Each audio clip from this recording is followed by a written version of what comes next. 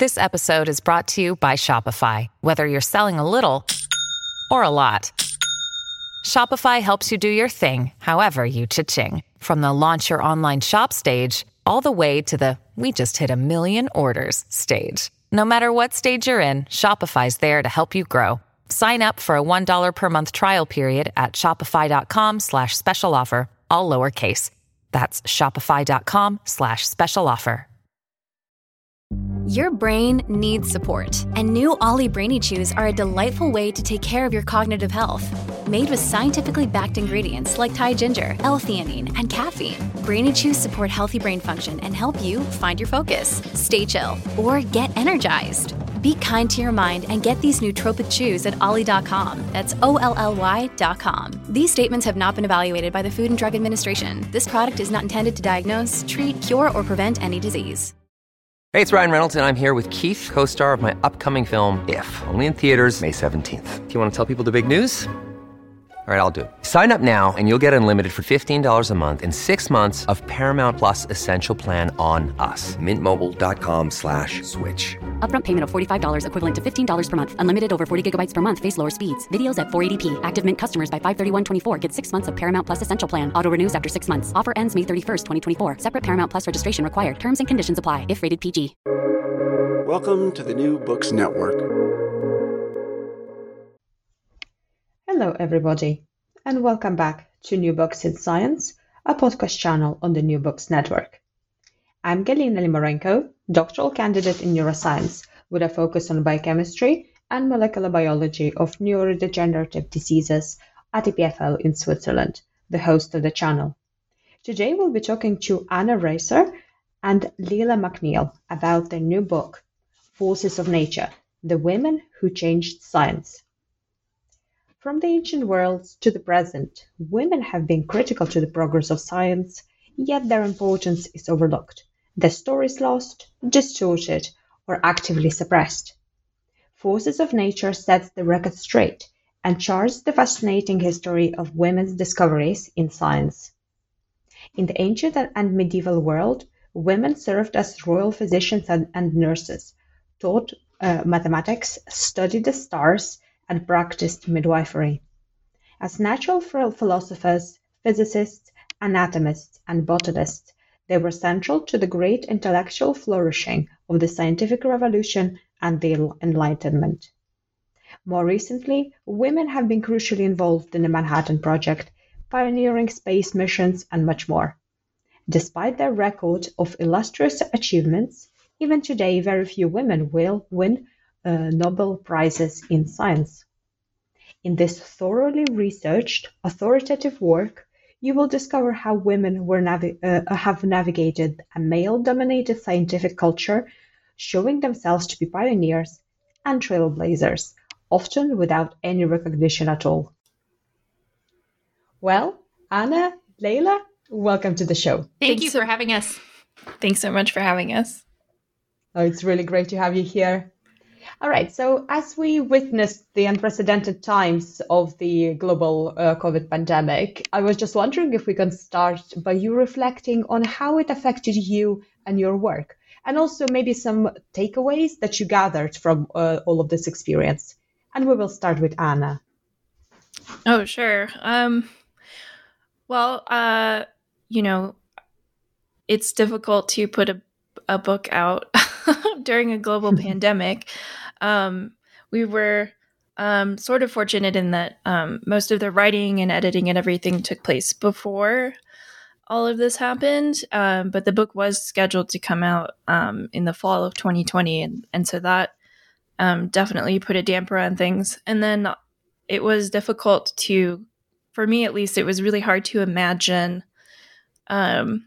putting a book out into such a world. You know, we weren't going to be able to go on tour. We weren't going to be able to go to bookstores to do that. It was just a really strange, experience, I think. I'm not sure what else to say about it. Yeah. And you yourself, how did you adjust? I didn't. I'm sure that will catch up with me eventually, but yeah, no, I didn't. I had a lot of family stuff that was going on at the same time that was really difficult, and so I think it only feels like just now that I'm kind of being able to reflect on everything. It was just kind of really full on for the whole year. So yeah. Well, I do appreciate your honesty in that because many people would try to sort of sugarcoat it a little bit, just to appear that they've coped. But most of us didn't. I can say for myself as well, yeah. And Layla, what about you?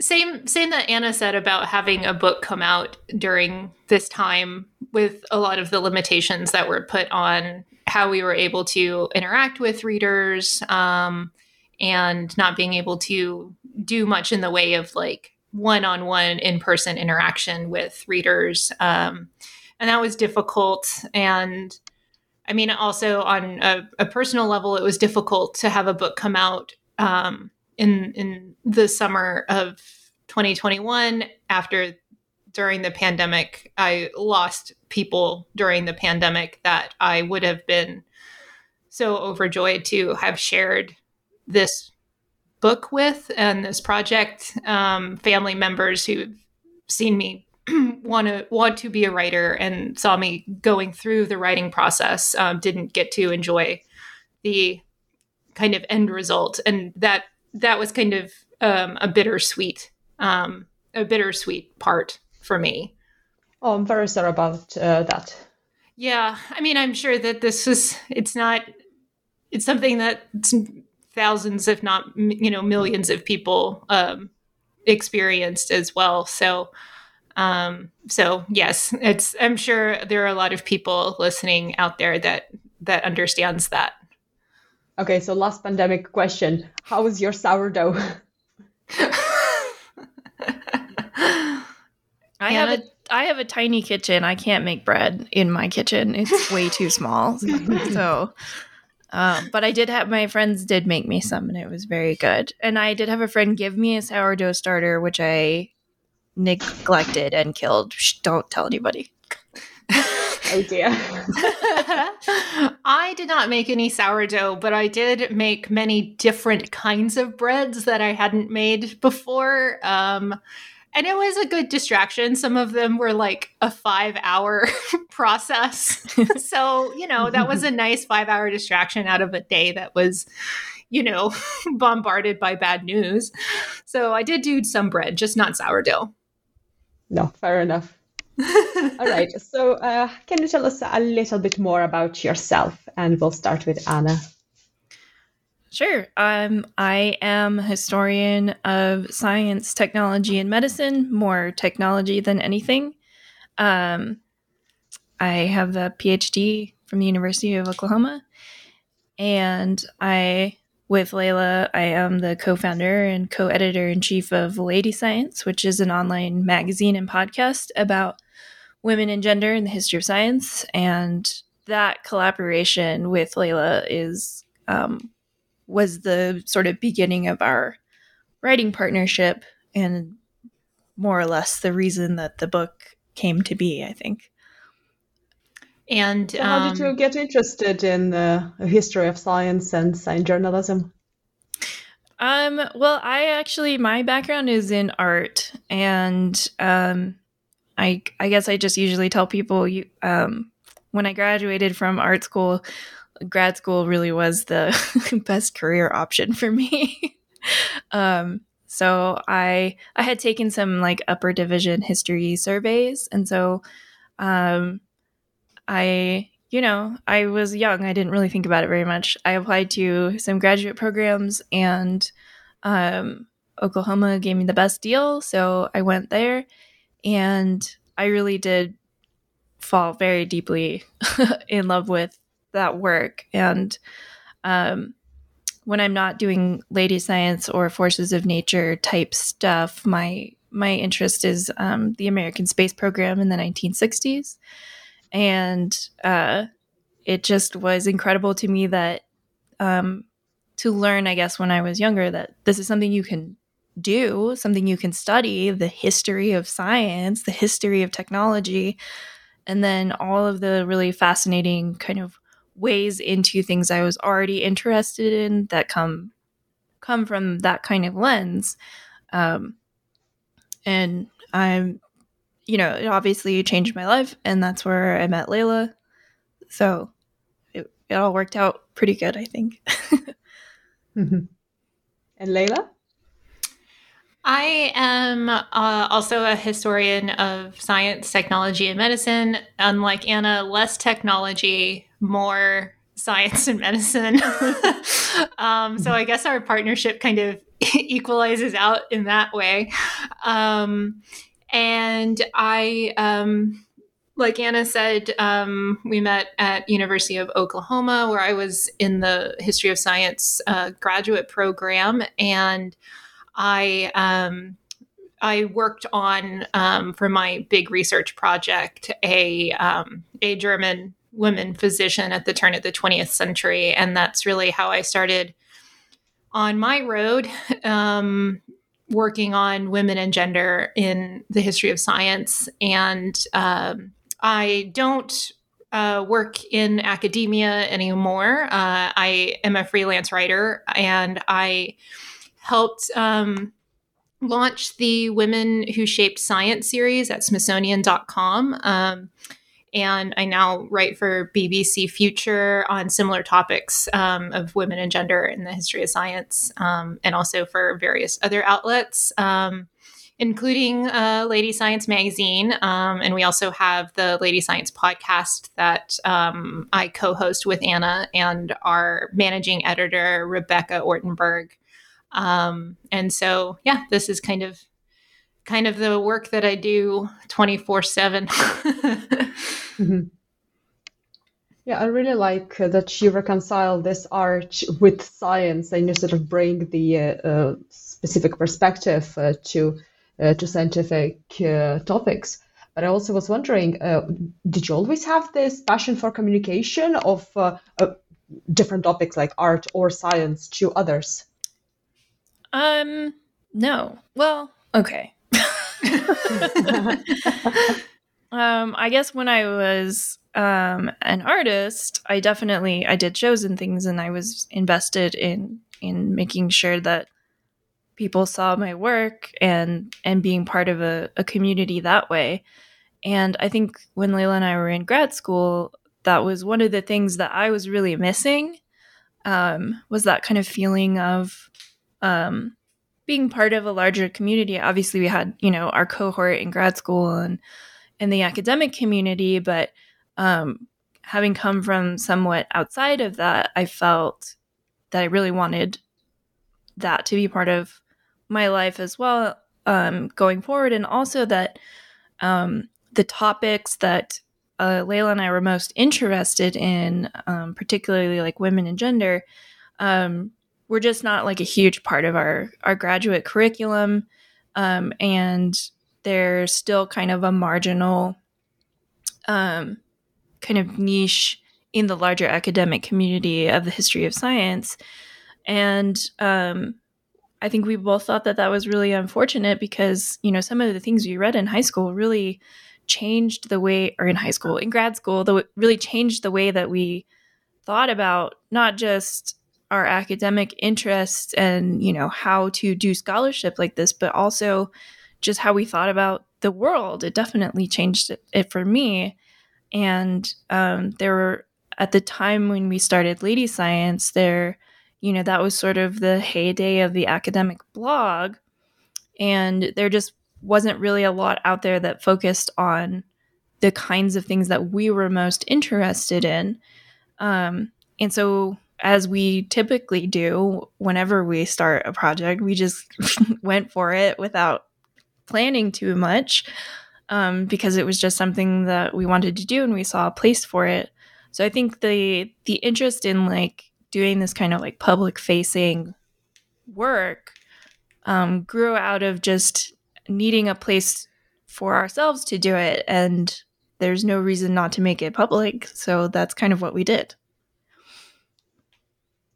So all of this basically culminated in one of your projects, which is the book, The Forces of Nature. So what is it about, and how did you come to writing it? Go for it, Layla. Okay. The book is about, it really offers an alternative to the very popular compendiums of like biographies, like individual biographies of women in science that are very popular and very important to kind of a public consciousness around the history of women in science. But ours doesn't so much focus on individuals and their individual biographies. We are much more invested in placing women in their historical and cultural context with other women who were participating in science, technology, and medicine around the same time, to really show how those cultural moments shaped women's lives and careers, and how in turn women shaped those cultural and historical moments as well. Just to give us a little bit of a deeper, richer, more textured understanding into the history of science and how gender and women have shaped that conception of history and science.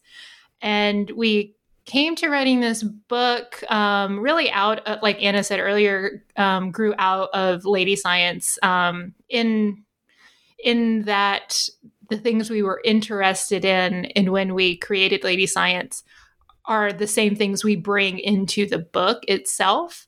But on a more like technical level, how this book came to be, the publisher found us through Lady Science as well and reached out to us and thought or wondered if we would be interested in writing a book for them. And it did actually start out, what they wanted was a book of individual biographies. And Anna and I we discussed amongst ourselves and we're like, that's not really what we're into. It's great, that they want us to write a book and this would be our first book and that would be great to have a book. But we really wanted to kind of push it a little bit more towards what me and Anna do and what we think is important to put out there into the world. And so we settled with the publisher on what the book has become, which is more of a more holistic look at women in the history of science rather than individual biographies. Yes, for sure. And it's such an interesting way to put it, and as you say, to put actually women in the context within the history. So what roles did women play in the history of science? Basically anything you can imagine. Yeah, the book covers it has a kind of like textbook kind of layout so that it covers, antiquity to the present. So there are women in basically any discipline that you can imagine. And one of the things that we really tried to do is to draw out some of these stories that are not as well known and to kind of think about why they're not as well known. So, Marie Curie isn't in the book at all, except at the very end, because I think everybody is, at least passingly familiar with her story. And also she is one of those people who, the reason we are familiar with her story is that she has all the kind of like traditional accolades that we associate with science, her 2 Nobel Prizes and her publications. And not that Marie Curie didn't deserve all of those things or actually work very hard to get them because she was a woman in a male-dominated field. It's just that the nature of science is not one solely of like individual geniuses making, these earth-shattering discoveries. Science is done by people in collaboration in communities. And so we wanted to also look at people who just did science, just sort of plugged away at this work and were very diligent in their sort of pursuit of knowledge about nature, but maybe didn't get Nobel Prizes, maybe, because they were unknown or because they weren't allowed to publish or whatever. So, and then also, like, as you go back into the earlier period, we're looking at activities that are not always classified as science. We talk a lot about midwifery and nursing as professions that have been historically feminized professions, mostly women doing this work, and are not often classified as scientific or medical work in like a professional sense, in part because it's mostly women doing it.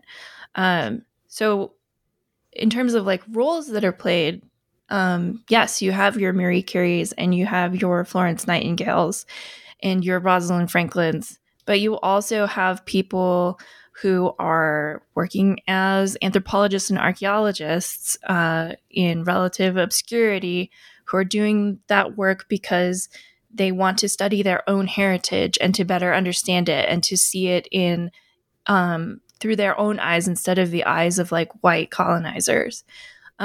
We talk about myths and magic and mysticism and all these ways that women are creating and codifying knowledge of nature in ways that people are not considering science at all.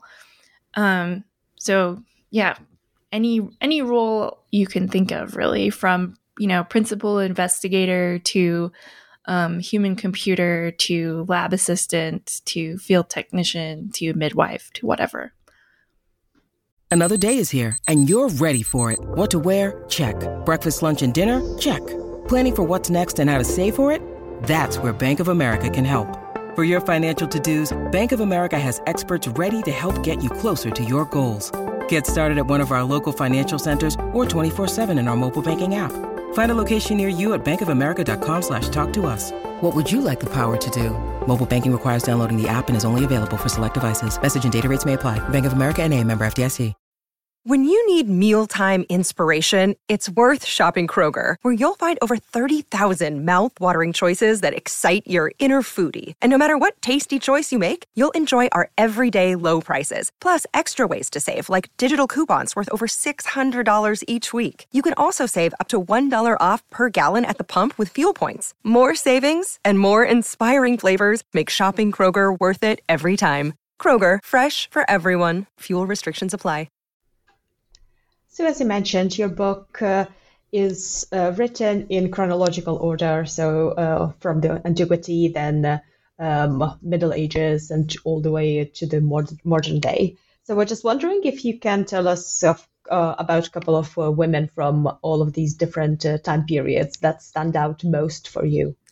I think I'll start, I guess, at the beginning. Mm-hmm. So when the book starts with the Antiquity period and Middle Ages. And one thing I want to note about studying Antiquity is that we have very few records of an individual life from this time period for both women and men. And it is definitely more difficult to find sources on women during this time period. And so one of the ways that we look, I mean, everyone knows kind of about Hypatia of Alexandria, and largely through kind of the sensational death that she underwent. But what we do, instead of just focusing on Hypatia, which a lot of people know and can Google her story to understand who she was, is we look at where the gaps are in our understanding of women in antiquity. And where there are gaps, we try to make educated guesses based on the sources that we do have of if a woman was participating in science during this time, what would that look like? We have kind of an idea of what science and mathematics looked like during this time. So if a woman was part of that, how would that go? What would that look like?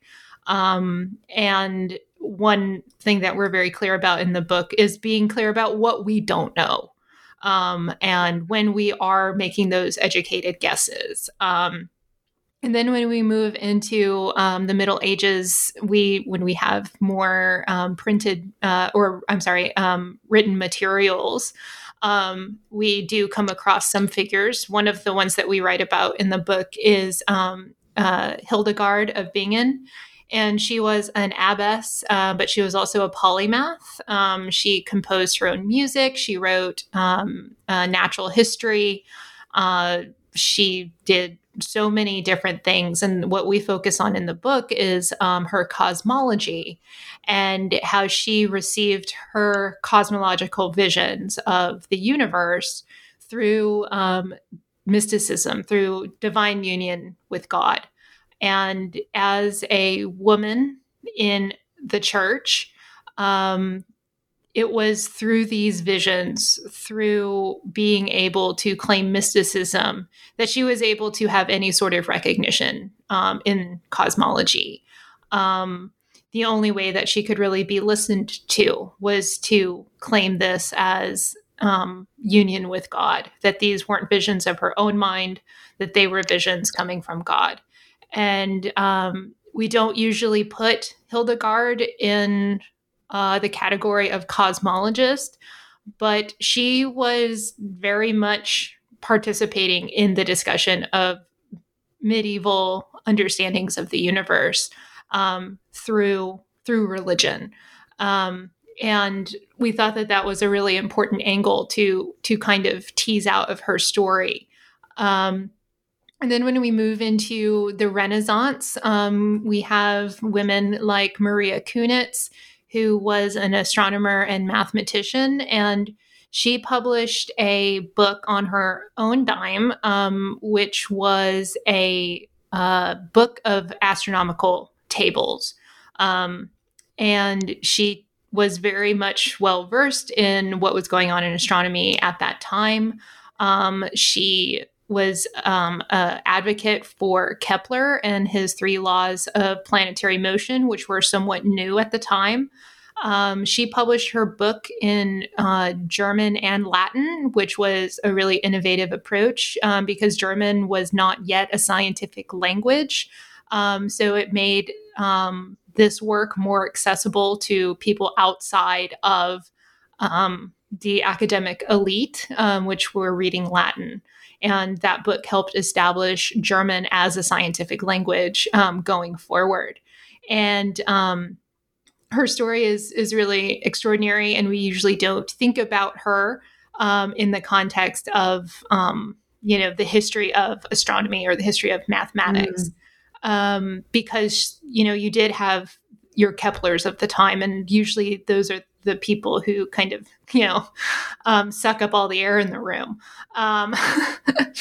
But then going forward from there, we have women in the 19th century who, at the time, there were so many technological advancements in printing going on. We have the introduction of the steam press.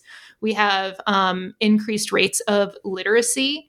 And so those two things kind of combined to have a boom in publishing and for the public, and scientific publishing for the public. So science popularizations, and women really cornered the market on popular science writing during the 19th century, especially in the areas of botany, marine biology, fossils, all sorts of things women were writing about, and they really shaped the public culture of science in the 19th century. And we don't really think about that as performing science, but when you're reaching that many people, you're shaping the scientific understanding of an entire country. I find that a pretty significant contribution to the history of science. And then, of course, in the 20th century, you've got more women entering higher education. So, we have more women entering all different kinds of fields, from psychology to chemistry to physics, medicine. And, when we get into the 1960s with the civil rights movement, we have more Black women and queer women entering scientific fields and shaping our understanding of those fields through their lived perspectives as Black women, as queer women. Some notables from there, one would be Mamie Phipps Clark. She was a Black psychologist from Columbia, and she was really fighting against the scientific racism in the field at the time. And one of her psychology projects where she was looking at how race and racial identity impacts Black children and at what age that happens. And it's popularly known as the doll test. And what they found was pretty alarming was that children in segregated schools start to internalize negative perceptions about Black children and Black people at a much earlier age. And that study was used as evidence for desegregating schools in Brown versus Board of Education. And that was the very first time that a social science had been used as evidence in a Supreme Court case. And so really what's important in this story is that it took a Black woman to shape the knowledge that we have about psychology and race. That before that, a white woman could not bring that lived experience to the work. And so really what we're trying to show with these stories is that the more diverse experiences that you have in science, that actually shapes the way science is produced. And that shapes the knowledge that we have. And one of the reasons it's important to, kind of break up this homogenized white guys club of science that has reigned for so long. And then we kind of end in the present day with women like Jocelyn Bell Burnell, who is still living. She discovered pulsars, and she was overlooked for a Nobel Prize. And it went to, I believe, Anna, right? Her male professor. Yes, sorry. Yeah, okay. But really what we're trying to show when we come into the present is that, you have read this entire book from antiquity to now. We have shown you that it's not a question of if women have participated in science. We have shown you that they have. And so what we need to move towards now is breaking down those systems and structures that have kept women from view and keep women from succeeding and excelling into higher positions. We really want to turn the gaze from getting women into science, showing you these role models to get you there, and looking at the overall systemic oppressions that make women leave. And that's kind of where we end, looking at things like, investigating how sexual harassment and sexual violence and things like that shape the experience of women in STEM, which keeps them from pursuing careers and advancing into leadership positions within the field. So yeah, that's kind of, that was a really long answer. I apologize. No, it's really great, really detailed. So the point that I really appreciate that actually both of you made, that many women, they just didn't have this kind of spotlight on them, like, for example, Marie Curie did, like Anna told us. And many of them, they just did their work without actually asking for acknowledgement as such. So the way you would raise your children, you just do it because you have to and you love your children, and you don't ask for fanfares and Nobel Prizes for it. Right. So I think there was a bit of a lack of acknowledgement as such for the image of the women in science in those days.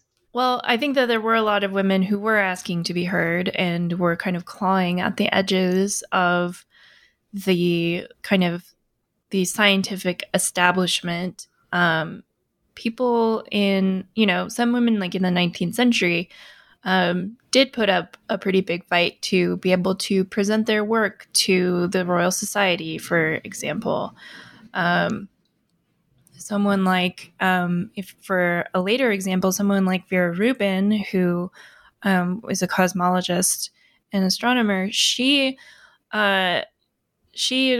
wrote a incredible paper providing evidence for dark matter, and her advisor told her, well, obviously you can't go to the conference and present it because you have a baby. And she said, excuse me? He was like, I'll present it for you, but I have to put my name on it if I'm going to do that. And so she said, absolutely not, and went to the conference anyway and presented it herself. I think that also one of the things that we try to be really careful of in thinking about women in the past is to try not to use our understanding of these kinds of structural oppressions and marginalizations to strip women of their agency. Because I think that a lot of women who were doing this work knew the score. They knew that they could spend all their time lobbying to get into a scientific society and not get it, or they could spend their time working and do their work.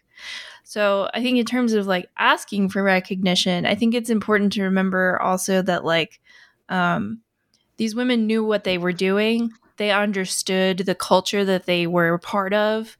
And I think there was a lot of just picking your battles going on, you know? And it's important to us to try to make space for that agency wherever we can, to think about how women understood the social worlds that they were part of and how they navigated them, and often how they bent those rules or used them to their own advantage. Layla mentioned about this sort of publishing boom in the 19th century that a lot of women became part of. They saw an opening. Publishing houses didn't have enough male authors to cover the demand for natural history writing. And so women stepped into that gap and made, you know, successful careers for themselves in ways that they knew they could, you know, that they could write from home while still caring for their home and their families. They could anonymize themselves and pretend to be men. Like, they understood what they were doing and the systems that they were part of, and they still managed to like make their own way.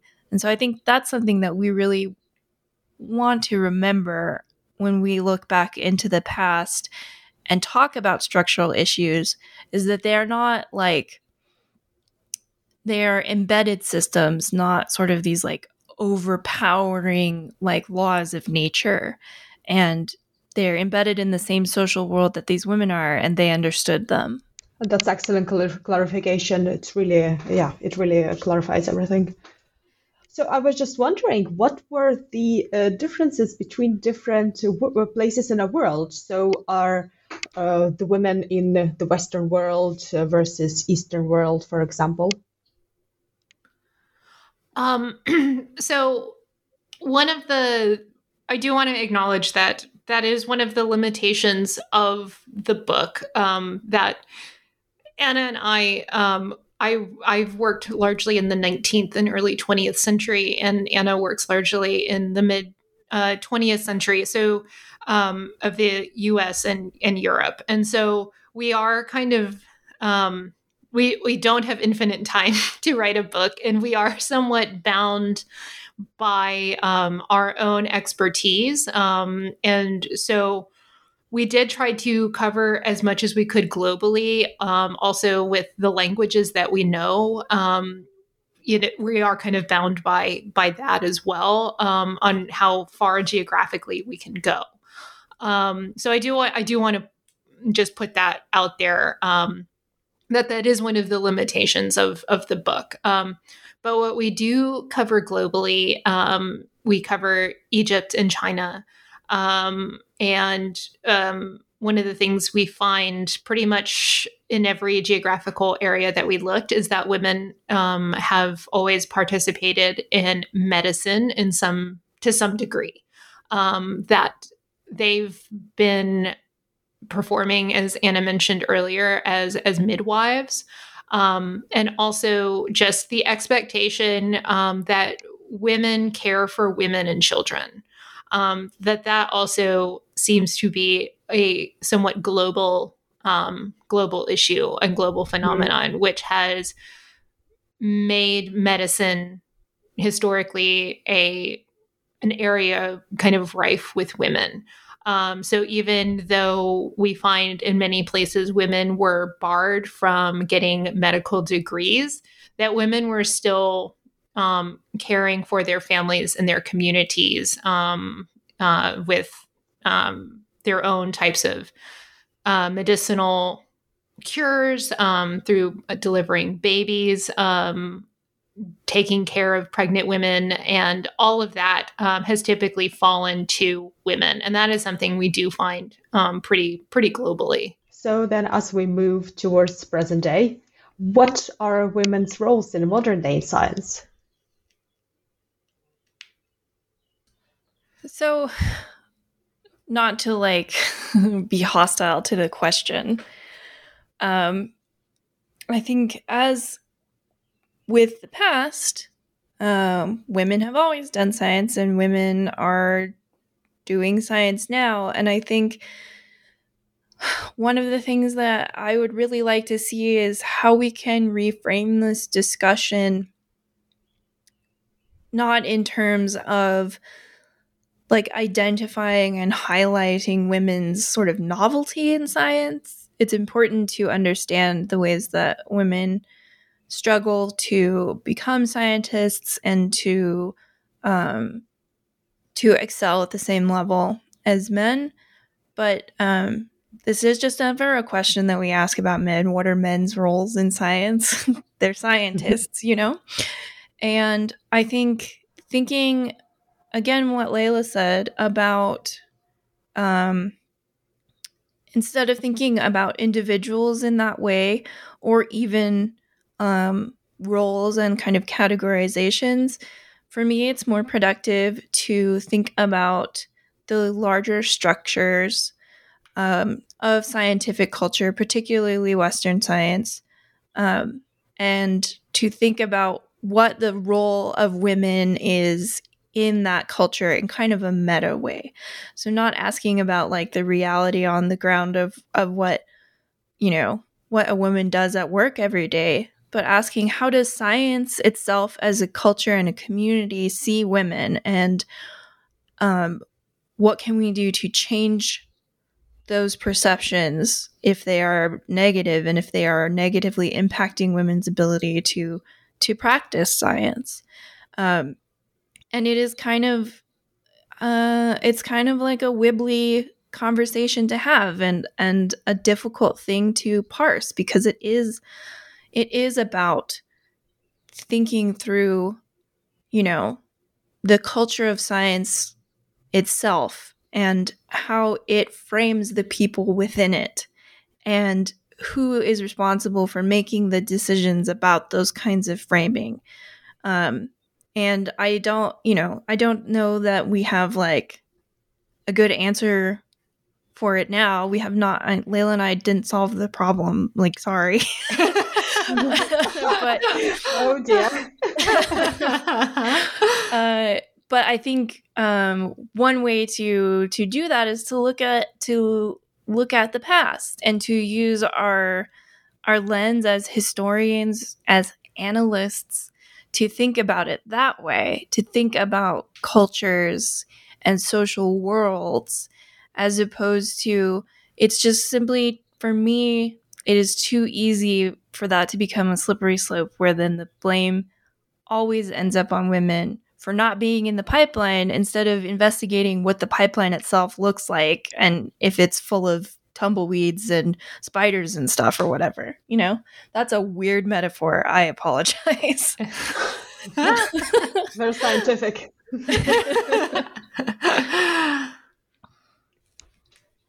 So I really appreciate the point that you made. So it's more systematic obstacles for women's place, more visible in science, really. And as you say, we should really have to ask this question. So in ideal world, we wouldn't even have this kind of discussion about women's place in sciences, because it would just be like a normal thing for women to be there. So what are any, if any, success stories on how as community we really start to improve on how women are represented in sciences?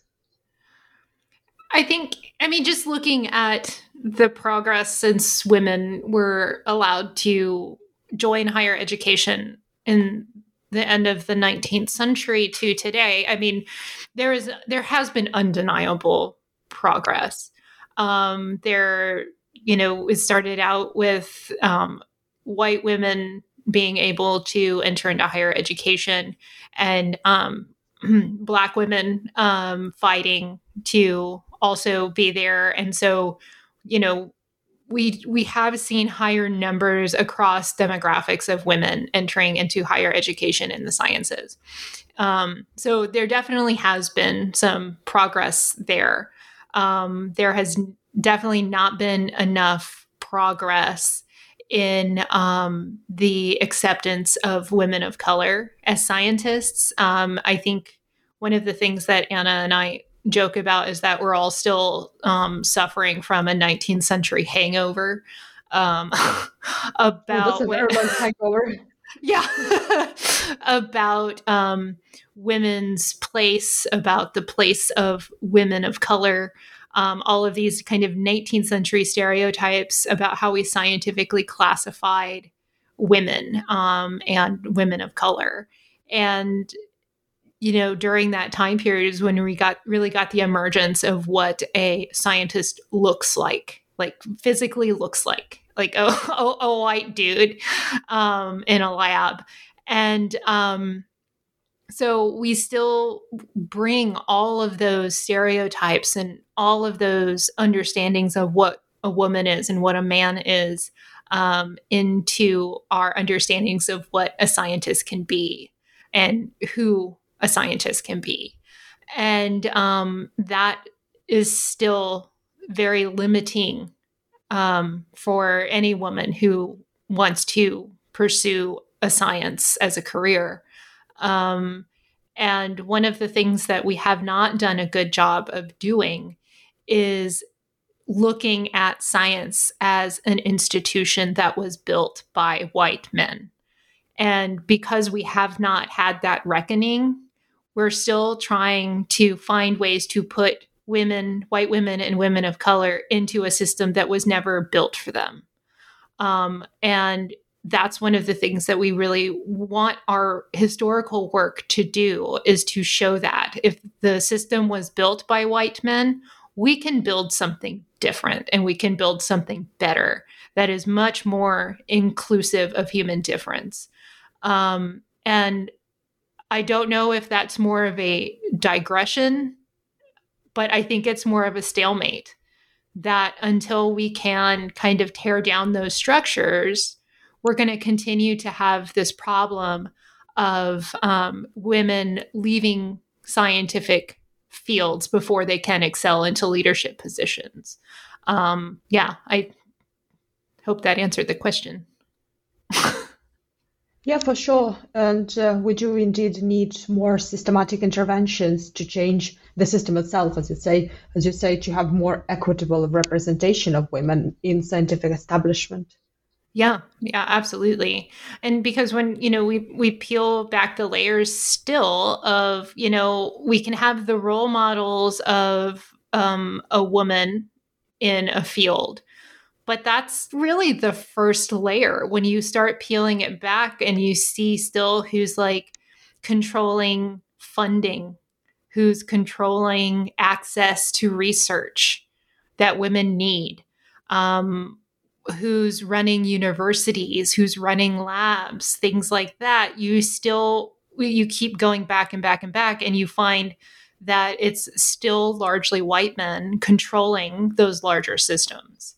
And when you have, as we've seen in the last several years, when we keep pulling back those layers, we keep seeing the men who are controlling these are serial harassers, and, serial abusers of grad students. And those types of things matter.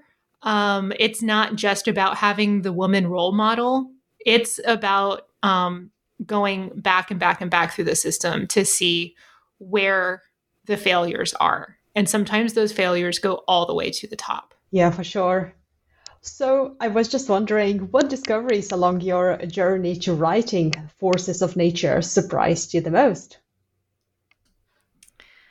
Well, I think there are two things that were shocking to me. One is that some of the women so we began the process by just kind of making a list of women in science and then thinking about ways that we could group them kind of thematically, either by, their discipline or time period or certain experiences they had in common, to talk about these kind of larger historical contexts. So as we were going through our list, we were using a lot of resources from outside to make this list to start with.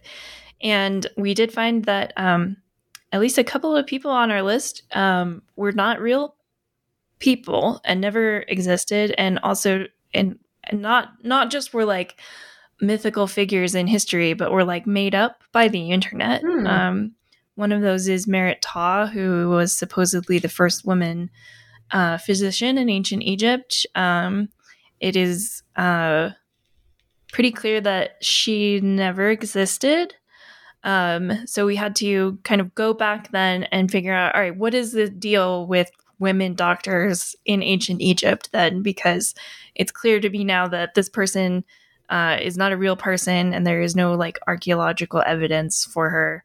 So going back through and digging through that, and like Layla said, with the kind of limitations that we have in terms of our own expertise, and like, obviously I don't read hieroglyphics. So the best we were able to do in good faith was to make some inferences about what it might be like to be a woman doctor in this period using the sources that we could find. And then I think the thing that I'm not actually that shocked that the internet invented a women first, because of the way that we consume media about women in science as like clickbait listicles that go around every time there's a birthday or an anniversary or a Google Doodle or whatever.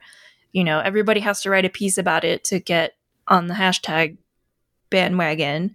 And that stuff just gets churned out and repeated, and sourcing gets lost and misattributed. And so that didn't surprise me. I think what surprised me the most is the really sort of deeply personal and often traumatic realities of the stories that we talk about.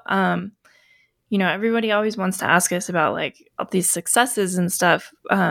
But one of the things that I think we found was just how often women were just slapped down by the world. And whether we're talking about like Jewish scientists fleeing Europe to escape Nazi persecution and death, and then coming up against the sort of hard wall of American immigration policy in the 20th century, and how difficult it was for some of these women scientists to escape with their lives and then try to have another life somewhere else, because the universities that they were trying to get jobs at, which you had to have a job in order to immigrate, weren't taking women scholars. So things like that. There are some stories in the book that we don't go into super detail about, but like just interpersonal stories of like intimate partner violence and abuse that people suffered. And I think when we think about and consume media about women in science, oftentimes we're looking for happy endings and we're looking for heroic stories. But it's just as important to look at this sort of dark underside of this, because this is the reality for these women. They lived through this. Some of them didn't survive it. So it was shocking to me in that sense, just because I think we're so oversaturated with positive narratives. And it made me really rethink the way that I approach this history in my own scholarship, in my own thinking. And I hope that it does that for readers as well. Yes, for sure. Well, we've taken up a lot of your time. So I would like to ask, what are you currently working on, and what would be your next project? I am currently working on a proposal for another book. Unfortunately, I'm not writing this one with Anna. Well, I mean, I'm still sending her all the things I'm writing and telling her to comment on them and help me. But the book I'm writing is a reframing of the modern history of astronomy and cosmology through the work of Henrietta Swan Leavitt. She was a Harvard woman computer who devised a very key relationship between light and distance. And that has become the measuring stick by which we have measured the galaxies and the universe for the last century. And I will be kind of following this distance measuring stick through the 20th century to today. That sounds super exciting. I hope you come and talk to us about your book once it's done. Yeah, I have to write it first. Oh boy. And Anna? Yeah, it looks like my next big project will be a conference or symposium type of thing, and an edited volume that Asif Siddiqui, who is a historian of spaceflight, is putting together, and it's about disruption and displacement and colonialism related to the space programs of the 20th century. And my focus is on Kennedy Space Center in Florida and the kind of environmental history of that place and how it is entwined with our narratives about spaceflight and what spaceflight means for Americanism and for thinking about frontiers and colonizing space and things like that. So I think that's the next big thing for me that I'm working on. That sounds really interesting. So where can our listeners find more information about your work and your book? So if you go to forcesofnaturebook.com, you can find all the information about the book, including links to order it, and you can see some reviews and other places where we've talked about the book if you are interested in hearing more. And then you can find me on Twitter at Anna N. Reeser, and my website is annareeser.com. You can find me, Layla, on Twitter at Layla Sedai. It's at LeilaSedai. And my website is laylamcneil.com. And if you are interested in learning about the magazine and podcast that Anna and I have founded and run together, you can go to ladyscience.com. Excellent. Well, thanks to both of you for joining me today. It's been a truly thought-provoking discussion. Well, thank you so much for having us. Yeah, this was great. Thank you for having us on.